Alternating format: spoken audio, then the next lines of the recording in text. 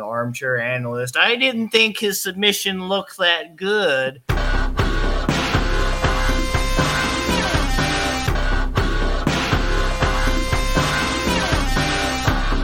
Welcome into Tapping Vegas, brought to you by Better and Green. Today we're talking about UFC Fight Night. Last week we both went 3-1, and overall we both have a winning record so far since we started the show. Bobby, what's your take on last week? So last week, yes, we both went 3-1. We dissented, I remember, on the Jordan Levitt Chase Hooper outcome. You chose Levitt, and I chose Hooper. And that was kind of like the, I guess you could say the tiebreaker or whatever on that had us both go 3-1. So that's still pretty good. We didn't really hit on all of our parlays, but I know one thing that was pretty awesome. I did hit, it was at the time of plus 350 on Chase Hooper by sub. So if you listen to me on that, you got a nice little plus 350 at the time of that video for him by sub, which I told you is an insane value that just made no sense for it to be such a plus for Chase Hooper and what figured to be a grappling heavy match. And if you watched it, indeed was. So that leaves me now. If you've been a longtime listener and, Better and Green supporter, you know me from my start with the articles. I used to be just the article guy for Better and Green, but including the articles, the Tapping in Vegas shows, that leaves me with an overall MMA record of 36 correct predictions on fight outcomes and 22 wrong ones. So 36 and 22 is currently my MMA prediction. And I'd just like to point out on Better and Green, I'm a fan of other MMA content creators. I like their prediction and betting videos. But let's be honest, I'm not going to throw out names or shade, but, do you really know what these people's records are? Because I don't. I was watching one just the other day, and in the comment section, the viewers were having to try to figure out what this individual's correct predictions were, and they're incorrect, and determine a record. So we're always going to be open and honest here at Better and Green. You can follow the trail of the articles where I got my start, the Tapping in Vegas shows. It all checks out with the paper trail. So it's not a problem here in Better and Green. You'll always know what our record is and what we hit on. Absolutely, Bobby. I think really, even especially the month of November, dude, you probably have been the most accurate one. Me, Ethan, and Wyatt struggled a little bit this month, but you've been on fire. We hit I believe it was plus 450 week 1, and then a plus 350 last week. Yeah, it was a plus 450 for the Jessica Andrade Mackenzie Dern fight because I called the KO TKO on that. And then, I believe, like I said at the time of that Tapping in Vegas from the card from, I believe it was 2 weeks ago before they took the little Thanksgiving break, Chase Hooper by sub was around a plus 350 or so at that time. That's crazy, man. That's crazy. You ready to get into this card? Yes, sir. Let's hit it. All right, so we got Zach Reese coming in. He is a 218-point favorite. Cody Brundage is sitting there at plus 180. I'm looking at their records right now. Reese is 6-0, where Brundage is 9-5. Some of the notes I took from watching these guys. Reese, I saw some strong wrestling from him. I believe this is his UFC debut, though. Is that correct? Yes, he's one of the Contender Series guys. He just earned his contract off armbar submission win on Contender Series, so this is his official UFC debut. Big time, big fight for him. He doesn't want to stay standing is one of the things I noticed. I think this guy is a wrestler through and through. Just wants to take him down and work from there. Brundage, he's got some bad body positioning, which I think is going to be trouble when he's fighting against a guy with a wrestling background. The funny thing about Brundage too, when trying to look up highlights for him, Brundage is on a lot of highlights, except none of them are his highlights. All the videos I kept finding are him getting just decimated. And I'm like, this dude the wrong end. He's 9-5, but how come I keep finding all these losses? I can't find anything positive about this guy. He looks like he's a turtle shell fighter looking for a sub. He just latches on, clamps down, and looks for the sub and tries to beat you that way. Doesn't look like a great wrestler. Doesn't look like a great striker to me. So at minus 218, he's going to have the adrenaline of coming in. Brundage, he does have that UFC experience, but the dude's getting finished though. Like I don't love Brundage, and trying to look at the stats too. He's ahead in some categories, but I think Reese is going to beat him. Yeah, I can't disagree. Zach Reese 6-0, undefeated. Cody Brundage 9-5, both 29 years old. Zach Reese 6'3", Cody Brundage 6 foot even. Men's middleweight supposed to be weighing in at 185 pounds. 77-inch reach for Reese, which gives him the advantage. 72-inch Big time. reach on Cody Brundage. And yeah, you pretty much hit the nail on the head, man. Cody Brundage, when you were talking about like the turtle position, Yeah. there are very few fighters in MMA that can utilize turtle in an effective way. Like it's very hard. Like it is an effective and good position, and you Yeah. can work your way up to the feet off of it. But Cody Brundage is not a guy who's using that to try to improve his position. No. He's like you pretty much hit the nail on the head, man. Uh, I don't know. I remember watching Zach Reese live on his Contender Series fight when he won by armbar. And there were a lot of people, whining in the comment section on, Reddit and everything, the armchair analyst. I didn't think his submission looked that good. And it's like, I don't remember why people were saying that. I thought it was fine. I mean, if his opponent was the one making mistakes, then that's on his opponent. He was Yeah. taking advantage of what the opponent presented. I thought it was a technically sound, correct armbar that he snatched up very quickly in round one and achieved. And Zach Reese does have quite a bit of wins by submission. His primary way of winning is KO TKO according to Tapology, and then his second is by sub. And I think that's what's going to happen. I think Zach Reese, since you already described he's that wrestler, he's trying to grapple, he's trying to control and dictate the pace of the fight. He's going to be looking for that sub, just like he aggressively got that armbar on the Contender Series. And Cody Brundage has already been subbed back in April of this year by Rodolfo Vieira, a very good grappler in that middleweight division, and he subbed him in round two. So I think that's what's going to happen. I think Zach Reese is going to be grappling. He's going to be pretty much having his way with Cody Brundage in the grappling department. And when I looked up his odds of winning by sub, it was a pretty good value. It was at a plus. So I'm going to pull that up because I don't know why Vegas has Zach Reese winning by sub as such a plus, but they have it right now at a, let's see, Zach Reese by sub is at plus 200. Plus 200 Wow. by Zach sub for Zach Reese. That's one of those things. LL Cool J lips licking, baby. That's my motto. Like, come on now. Plus 200 for Zach Reese by sub. That's going to be great value. Versus I winning mean, like he's a minus plus. 200 at just money line. You're getting like a 400 minus point 200 swing. Right. And then by KO, TKO, DQ plus 165.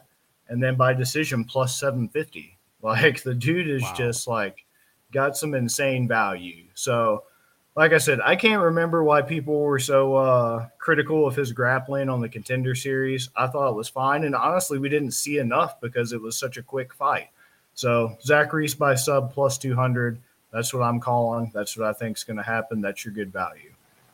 I like that, dude. I like that a lot.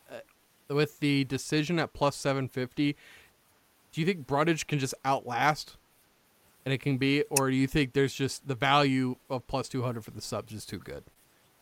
I think the value of the plus 200 for sub is Okay. too good because Brundage has been finished by sub. He's been Yeah. finished by KO TKO. I don't think he's going to last. I don't think he'll be able to. Yeah, I agree. And looking at the pictures too. Yeah, He doesn't pictures look are like the most gas important. tank guy. Right. You what's the word I'm looking for here? The aesthetics, man. It's all about the Yes. aesthetics. Yeah, you got it, dude. You want to dive into the next fight?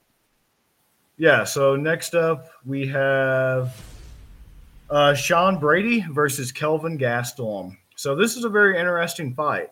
This is one that I'm thinking is a little bit hard to predict, but let's just talk about it because I am interested. I think this is a fun fight. I'm excited for this one. And I just like talking about some of the history that these guys have in the UFC. So Kelvin Gastelum, I like him a lot, actually. He's one of the guys who, like, when I first started watching the UFC, was kind of one of my favorite fighters. I kind of found him pretty inspirational. He was a chubby guy. He started off, kind of like a high school wrestler and everything. So he has that background in wrestling and Brazilian Jiu-Jitsu, pretty good grappler. And then he also has really good boxing. Kelvin Gastelum has some very technically sound, crisp boxing, and he has some power to go with it. And so he was just always a guy that I enjoyed watching. One of my favorite fights of his was him putting the beat down on Tim Kennedy.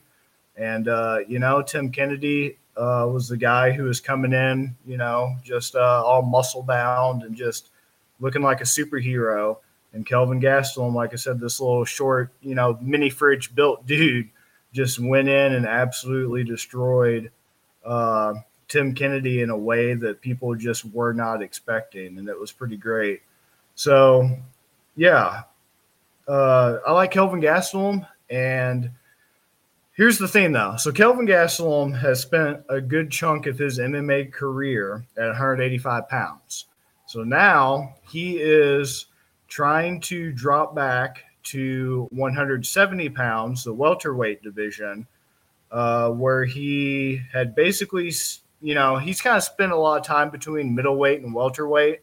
He started off in the UFC trying to make welterweight a thing, and then he just had trouble making weight. He missed weight, one, two, three, excuse me, at least two times he missed welterweight limit, right?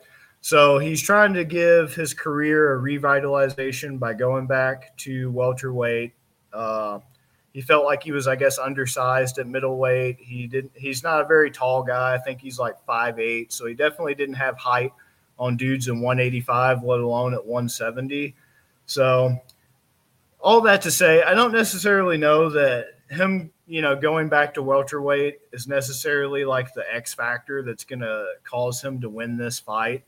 I don't know that that's kind of the answer he's looking for to research his career. I think with him, it's been like some type of mental block, some type of mental barrier, because Kelvin Gastelum is the guy who, before Sean Strickland and Jan Blachowicz, Kelvin Gastelum gave Israel Adesanya his hardest fight, hands down. He almost finished Adesanya multiple times in their fight, just really took the fight to him.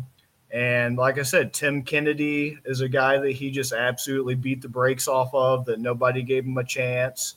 You know, beat up Ronaldo Souza, KO'd Michael Bisping. Granted, Michael Bisping was on short notice, and you know how that goes with the whole GSP fight and everything. But, I just think with Kelvin Gastelum, I don't know what his career holds for the future. He's been in the UFC a while. The biggest thing is you don't know what Kelvin Gastelum's going to show up. He has the skills. He has the talent. He's performed at that high level against high-level guys like Israel Adesanya, like Tim Kennedy, like Johnny Hendricks, Michael Bisping, etc. But then he's also just lost bizarre fights where he just didn't do anything. Like he lost to Jack Hermanson. He lost to Darren Till. Like the Darren Till fight was terrible. If you watch that live like me, I feel sorry for you, and I hope you get a refund. I'm still waiting on mine. But, I think Kelvin Gastelum gets it done. I was on the Sean Brady train for a while. Dude came in, had a lot of hype, had a lot of promise. And in the words of Phil Leotardo in The Sopranos, after Sean Brady got KO'd by Bilal, remember the wall install Muhammad, my estimation of him as a man fucking plummeted. My estimation of John Sacramone as a man just fucking plummeted. Like, I just couldn't take it anymore, seeing him get KO'd by Bilal Muhammad. Like, the guy known for just holding you up against the cage, stomping your feet, and just praying the judges see it his way. So I think Kelvin's going to kind of be rejuvenated. I think he's looking to get back in that win column. I think he's trying his best to kind of, make that career turnaround, get a fresh start again. Like I said, the skills are there. The resume's there. Everything's there. He just needs to, get whatever mental things or whatever that's holding him back in check. But I like Kelvin Gastelum in this fight. I think it's very winnable on the feet. If Brady tries to grapple, I still think Gastelum will be fine in the grappling department and be able to hold his own. But especially if it stays standing, like I said, I am a fan of Kelvin Gastelum striking. I love his boxing. I think his boxing's great, and the boxing and just the overall striking offense and defense he showed in that Israel Adesanya fight was like prime. It was a master class of him offensively and defensively. Like I said, he's 5'8". He was getting in on a guy. I think Adesanya is probably like 6'3", 6'4", with a huge reach, and Gastelum was just in his face constantly, like pressure, pressure, pressure, going after the guy. So as long as Gastelum does that and he uses that striking and he pressures, I think he's going to overwhelm Brady. And like I said, if you're getting knocked out by Bilal Muhammad, MMA math aside, I don't have much faith in your chin holding up against somebody like Kelvin Gastelum, who's a better striker. And Kelvin Gastelum's already a plus 102 underdog. And Sean Brady right now is at a minus 122. And Gastelum by KO TKO is a plus 275. Submissions a plus 1400, and a decisions plus 275. Now, I think submissions a bit, even though it's a plus 1400, I'm not really rocking with that. But KO, TKO, DQ, or decision, both at plus 275, that's a pick 'em for me. Either one, you're getting your money. And he's already the underdog at plus 102. What do you got, Ben? Great breakdown. Sean Brady, when I was watching him, he looks like a very compact fighter. Like everything is just so in tight, closed angles. So if you're gonna get this guy, you're not gonna get the like haymaker coming over the top and he's just unguarded. Looks like he's got good balance. He's strong on top, but he got bullied on his feet in his last fight. He's 4-1, coming off a loss. Like you said, Bobby, he just got bullied in the cage. Was it? I think it was a TKO, right? The ref. Let me double check, because if that was the Bilal Muhammad fight, then it might be, because let's see. I think it was. Yeah, it was. You're right. Yeah, this past October 2022. Yeah, that was his most recent fight. That was where he lost to Bilal Muhammad. Yeah. He got bullied, dude. He got bullied. I was looking at Gastelum, and when I started watching his tape, I was like, I wasn't very impressed with him. I'm going to be honest. I was kind of like, meh. And then he knocked out Bisping, and I was like, okay, what the hell is going on with this guy? Because once again, kind of like the previous fight, he just doesn't look like your typical come in, kill you fighter. But now, after watching it, he's got some heat-seeking hands. Like, his hands are missiles.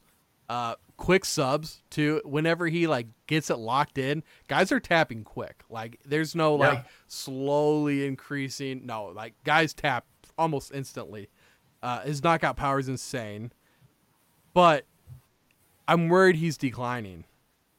Dude, he's 32, so he's not super old. But he's 2-3 in his last 5 fights. Do you know the last time he won a fight that wasn't a decision? Dude, it was probably that Michael Bisping fight, which was what, 2018, I think? 2017. 2017, yeah. So he's either won by decision or lost since 2017. And that worries me. That worries me. And Brady has that one loss, and you could chalk it up to a bad fight. Also, with Gastelum coming down, because I know sometimes cutting weight, that takes a lot out of you. I'm worried if Brady, I mean, I'm sure all these guys are cutting weight to make weight, but if Brady's not cutting as much and he's kind of was more naturally a welterweight and he's kind of towards the top of the range where he's coming down, I worry about Gastelum just not having enough and possibly getting subbed by Brady. That's my concern. Yeah, that's a valid point, man. That was my biggest thing and what makes this so hard to predict for me. Yeah. You know, Sean Brady 15-1, Kelvin Gastelum 18-8, one no contest. Sean Brady 31, Gastelum 32, both 5'8", both supposed to be weighing in at 170 pounds. 72-inch reach for Brady, 71.5 for Gastelum. So almost equal fight. Yeah. Almost equal fight, all things considered.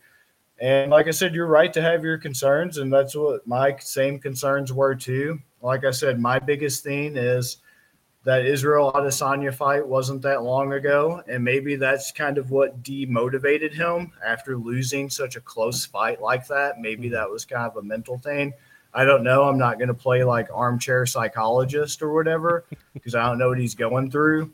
But yeah, I just think that if that same Gastelum shows up that I know exists, and if it's still inside him, deep in his heart, he could win, man. Especially on the feet striking. Like I said, Bilal Muhammad can do it. Kelvin Gastelum definitely can do it. And I just like the value that you get with Kelvin Gastelum as a plus 102 and KO TKO. I like it at a plus 275. I really do. So let's just hope the motivated mythical fighter Kelvin Gastelum shows up. He's got that striking power that when people say like it doesn't matter how you did the entire fight, it can end in a second. That's Gastelum, dude. He just 100%. He just puts you out, and that's the whole thing. I think if Brady can avoid that punch and the way he's so compact when he fights, I just think he can try not to get caught. But if he gets caught, I mean, I feel like it's night for Brady. But I'm gonna go with Brady just for the hell of it. Yeah, hey, I don't blame you, man. We're going to go to a fight now that I have absolutely no clue about, so I will talk very shortly and then let you give me some knowledge. So we have Rob Font versus Davison Figueiredo? Davison Figueiredo. Rob Font, he's a favorite at minus 135. He's got some crazy KO power too, and he wants to stay standing. This is another dude, like, basically making a boxing match. Figueiredo, fast. He's very good at chain combat. So if something happens, he can throw you, he can punch you, he can snap you down. Like, there's just no limit to what this guy can do to you in a situation, which I think makes him super dangerous. But he puts his hands down. He puts his hands down so much to try to bait the other fighter. Font could catch him, and with his KO power, they're both older too, 36 and 35. I don't even know, the reach advantage doesn't really change anything for me. 31.5 to 68. One's 2-3, the other's 2-1 in the last 5. Like, I have no clue which way to go in this fight. Yeah, this one's tough. Davison Figueiredo's normally a 125-pounder flyweight. He's going to be moving up in weight to 135. It's always a question when, somebody's moving up in weight. You got a fighter. Are they going to do better at the weight? Are they going to get bullied, et cetera, et cetera? I think in this particular instance, it's going to benefit Davison moving up. It seems like his last few cuts down to 125, especially to make championship weight and everything, seems like those were really draining him and just really taking a lot out. And that could have potentially been compromising his chin, since he had to cut so much weight and he was just getting so sapped from that. So I think this is an instance where moving up in weight should benefit him from like an energy standpoint and from, hopefully an endurance standpoint and being able to absorb and take some shots a little bit better. My biggest concern is he's already a small guy at 5'4", so he was great at flyweight in that aspect. But like in this fight right here, he's already given up 3 inches in height, a little bit in reach, nothing crazy. But, if he's planning on making bantamweight 135 his new home, he's going to face I don't really think of too many people, especially up at the upper levels, like Sean O'Malley's 5'11", Corey Sandhagen's like 6 foot. From here on out, I don't think the dude's going to be facing anybody that he has the height or reach advantage over. So that does concern me. But speaking just from this fight, it's tough. And you're exactly right. Rob Font wants to box. That's what he's known for. He's a good boxer. He wants to keep it standing. He wants to use hands.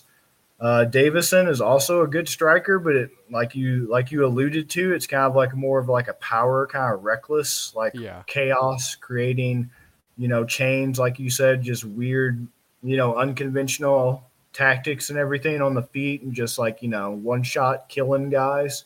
His grappling's not bad.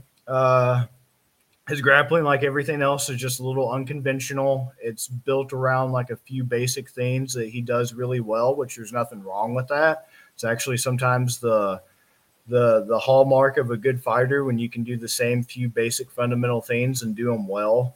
Like his hip escapes, where he puts like his feet on the hips and pushes off and explodes up to get on his feet. Stuff like that's really good, really sound. I just think I like Davison Figueroa. I think this is going to be a good move for him. It's going to rejuvenate him, at least in this fight. We're only looking at this fight. Who knows what the future holds? So I'll say that this is going to be a good thing for him. I say he's going to benefit from it, and I like him. This is a good introduction to him for the 135 division. I can't think of too many guys in the division with a name and a good resume other than Rob Font. That would be like his perfect intro fight. So Figueroa at plus 114 according to DraftKings. I like that quite a bit. Minus 135 for Rob Font. So Figgy by KO TKO plus 450, by sub plus 550, by decision plus 400. So that's tough. You got some interesting options there. If they keep it standing, yeah, I do worry about Figueroa getting caught because of, like you said, him keeping his hands down. But at the same time, man, I do like the power that he has, and I think it's going to still translate to 135. And I think, if anything, maybe he'll have even more power because he's not as drained. If he can take it down, dude, if he can take it to the mat, like, I could see Font getting subbed. That's true. Yeah, his grappling's not his bread and butter by any means. So I think I like Figueroa by plus 550 on a sub. I think I'm going to go for that. I'm going to be cheeky on that. I'm going to take that one. I like it. I like it a lot. I do too, man. Let's do a round of that. Give us Figgy. Right, Figgy at 550 by sub. I like it. It was like a rap song. Figgy by 550. Yeah. Oh yeah, that is a good one. Somebody needs to work on that and let us know. Yeah, so our main event that we're going to have is we have Beneil Dariush and Arman Tsarukyan. So this is a really good fight. It's going to be at men's lightweight, which is 155 pounds. Beneil Dariush, 22-5, 1 no contest. Arman Tsarukyan, 20-3. Beneil, 34. Arman is 27, 5'8" for Beneil, 5'6" for Arman. Like I said, both supposed to be weighing in 155 pounds. Slight reach advantage by 0.5 for Arman, 72.5-inch reach, 72-inch reach for Beneil. This is a tough one. Both guys are really, really good lightweight prospects. Yes. Been doing their thing in the UFC for a while. Very talented guys, very skilled guys with good resumes. It's going to be a great fight. Really great fight. You should tune in Saturday, December 2nd. Main card starts at 6, and this is the main event. I like Arman in this fight. I think if I have to go and pick somebody on this one, I like Arman the most. And the reason why I'm going Arman over Beneil, even though I'm a big Beneil fan, Beneil's plus 250, Arman's minus 310. I like Arman because I feel like he's one of those guys who he's kind of had some hiccups lately, but he's kind of the future of that division. He's the guy who is he's lost a little bit of that momentum, but I feel like he is just very talented. He's young. He's kind of hungry. He's determined. And he's given people like Islam Makhachev, the current champion of that division, their hardest fight. Just the things that he's able to do with his well-rounded skill set are just insane. Like one of the things I liked about Arman with the Islam Makhachev fight, besides the fact of how competitive it was, it really showcased his grappling because his grappling was able to stand up to Islam Makhachev's. And Makhachev's probably the best grappler in that division, and he's the Khabib protege. And, the guy Khabib was grooming to take over that champion spot and has taken it over. And there was something I noticed in specific. Islam had Arman up against the cage at one point, and he threw a knee. And it makes me think that Arman studied this and knew, had a read on Islam Makhachev, because as soon as Islam threw that knee from the clinch up against the cage, Arman immediately caught it and then turned it into a takedown. He went underneath the knee and then was able to use that leverage to knock Islam off balance and slam him to the mat. And just little things like that, like the athleticism, the timing required to, intercept that knee when he's pinned up against the cage in a clinch and then turn it into his own takedown and end up with the top control position. Stuff like that is just immaculate. I love seeing that stuff. It's very technical. It's beautiful to watch. Let's just say that. And then as far as striking, I like his striking. I know it's kind of not really his bread and butter, but his striking's been getting a lot better, and it continues to improve to the level of his grappling over time. And he's just always had competitive fights, even when he's lost. Like, he lost to Mateusz Gamrot, another one of those bright prospects in the division, potentially in line for the next shot, but it was a competitive fight. He didn't get blown out. His fight against Joel Alvarez, anybody that hasn't seen that, bloodbath, literal bloodbath. Yeah, I don't know that how was the fight insane. wasn't stopped. Yeah, I don't know how they didn't stop that fight. If it was New York City, the commission would have stopped that like as soon as the dude had a nosebleed. Yeah. Like, shout out to New York City for ruining good fights. So thank God that didn't happen there. I mean, he's just always competitive, man. Christos Gallegos, he KO'd, had a decision over Matt Frivola, but dominated the dude. Davey Hamos, that's another dark horse guy at the time that they fought in 2020 that Armin just dominated. He's just given people very competitive fights even when he's lost. Nobody's ever really kind of just blown him out of the water. So I like him. I also like Beneil Dariush. He doesn't get the respect he deserves, especially I think people are really kind of thrown off by him losing June of this year to Charles Oliveira in the first round by that KO TKO, which, by the way, your boy called that and predicted that. And that was one of the first articles I wrote for Better and Green. So, even with me predicting that, I think people kind of read into that a little much because Charles Oliveira is elite himself. It's not like Beneil lost to some bum. But what I'm getting at is I just think that Armin's going to be the guy. I just think it's his time, and sometimes that's all it takes. Sometimes it's just a guy's opportunity. It's just his moment. And this kind of has shades of Beneil Dariush versus Alexander Hernandez to me. And that was back in 2018 when Beneil fought Alexander Hernandez. And if you've been following the sport, you know how Hernandez was that guy who was a highly touted prospect, but unlike Armin, he just fell off the face of the earth and really declined. I think it's going to be that same outcome, just not in terms of like the career trajectory of Armin. Armin is that guy, and he is going to keep going. But I think he's going to win. I think he's going to beat Beneil Dariush. Let me see what the odds are for the outcome, because Hernandez just dominated Beneil Dariush and got the KO TKO. And like I said, that guy fell off the face of the earth. Armin's been hanging around, been competitive. I feel like it's pretty much the same type of thing. Beneil facing that up-and-coming guy that he just doesn't have enough for, unfortunately. So, yeah, Armin minus 310, Beneil plus 250. Wow. So, plus 130 for Armin by KO TKO, plus 900 for Armin by sub, plus 200 for Armin by decision. So, what is Vegas doing with this? Why are these odds for Armin so huge? Like, I don't understand. I like plus 900 sub Armin. I like to swing for the fences.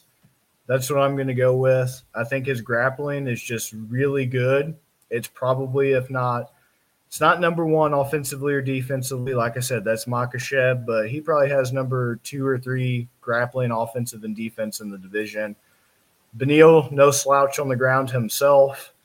Almost ripped Tony Ferguson's arm off with an arm bar that Tony Ferguson somehow survived. But I like that plus 900. I like it a lot for Armin by sub.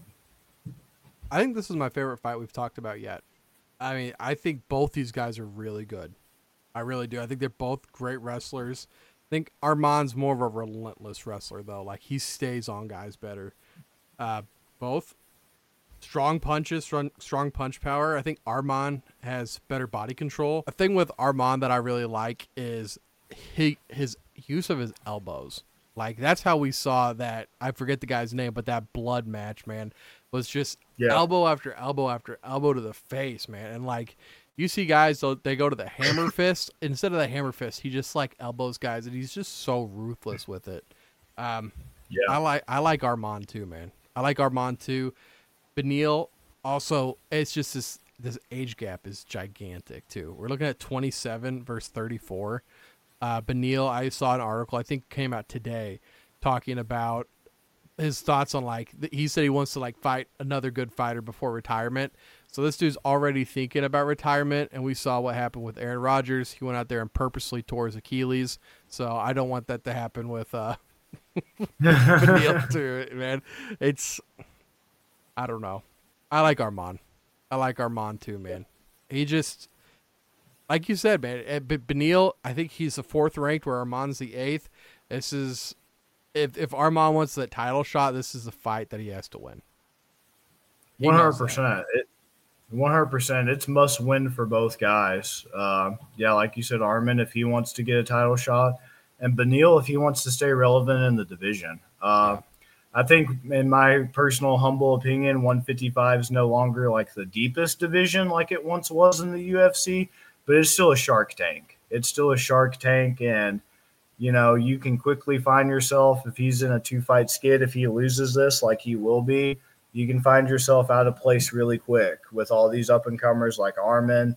Joel Alvarez, like, guy that was in that bloodbath with Arman, like, for him to get dominated by Arman like that, Joel was another one of my, favorite prospects I was keeping an eye on, and he had no answers for anything Arman did. And like you said, the age gap isn't really something that you think should be, like, significant, but Beneil's got a lot of MMA miles. In combat sports, it's huge. Right. He's got MMA miles in a way that Arman does not, and that sucks. That takes a toll on the body when you've had that many fights and, taking the damage and everything. And it's just a case of it's Arman's time, I believe, Yeah. I agree 100%, man. So what are you wanting to do for our haymaker? What's your favorite? Let's see. So there's some good ones, man. This card is chock full of some value on these haymakers. Like I said, I'm a swing for the fences guy. Maybe I'll take that Arman by plus 900 sub. What do you think? I mean, I hate going against Beneil because I like both of them so much, but yeah, I mean, I can see it. That's the biggest one too. That's the biggest payout. Because my other one would probably be, let's see, plus 275 for Kelvin by KO TKO. Not the biggest payout, but might be your most plausible potentially. Yeah. See, I'm on the Brady side. So that's right. I'm gonna go Arman, but I'm 100% ready to defer to you. Hey man, we hit a plus 350 and a plus 450 already in the short time we've been doing the show. Let's try to hit a home run here. Yasada's not going to be around after this year. Let's start juicing it up like Barry Bonds, and let's go plus 900 and swing for the fence, man. Dude, I like it. Man. Yeah. Yeah, you. If we hit a 450, 300, and 900 in 3 straight weeks, I mean, nobody can talk shit anymore. Like that, you're him. Well, I mean, they can't now, man. We're pretty much giving away money at this point with like the stuff that we've hit on and like the stuff I've hit on in the articles. Like, you're not joking. It's like SpongeBob. We've tried burning the money. We've tried burying the money. Like at this point, we're just giving the money away. Yeah, we are, man. All you have to do is tune in, Bobby, thank you for joining me. You and me, my friend. I'm guessing we're going to be watching these fights because we're going to be together this weekend. Yeah, we can definitely watch them for sure. And everybody else, hopefully you're watching. Hopefully you're listening. And like I said, follow the paper trail. I started off with the articles on Better and Green. You can follow the paper trail, look at the record. Look at the record for the Tapping Vegas shows. This is not a show that you have to wonder, what are these guys talking about? Do they know what they're talking about? You know, no disrespect and no shade. I want to name drop, but I can't be petty. You know who I'm talking about. You know these individuals that are out there in my Jorge Masvidal voice. These individuals, these people who are out there, you know, giving you fraudulent records. I'm going to see you at a steakhouse in Miami. That's all I'm going to say. I'm going to see you at a steakhouse in Miami. Man, everybody make sure you go over to bettergreen.com right now. Check out Bobby's articles and all the other articles we got out over there. Buy some merch. Bobby, thank you for hopping on with me, man. Hey, thank you for having me, man. Always a blast. Absolutely, man. Absolutely. Enjoy the card, everybody, and we'll see you in the next episode. Peace. Peace. You better start listening to the Better in Green podcast. You will not regret it. Trust me, trust me, trust me. And hey, I'm Dean Blandino. Welcome, welcome, welcome to Better in Green, eh? To Better in Green, eh? To Better in Green, eh? Listening and cash out. That's what it's all about. Come on, let's make cash now. We always on spot and we cover all spot from the bottom to the top. Hey, shout out to Ethan, shout out to Wyatt, shout out to Ben. Welcome, welcome to our podcast. Better in Green.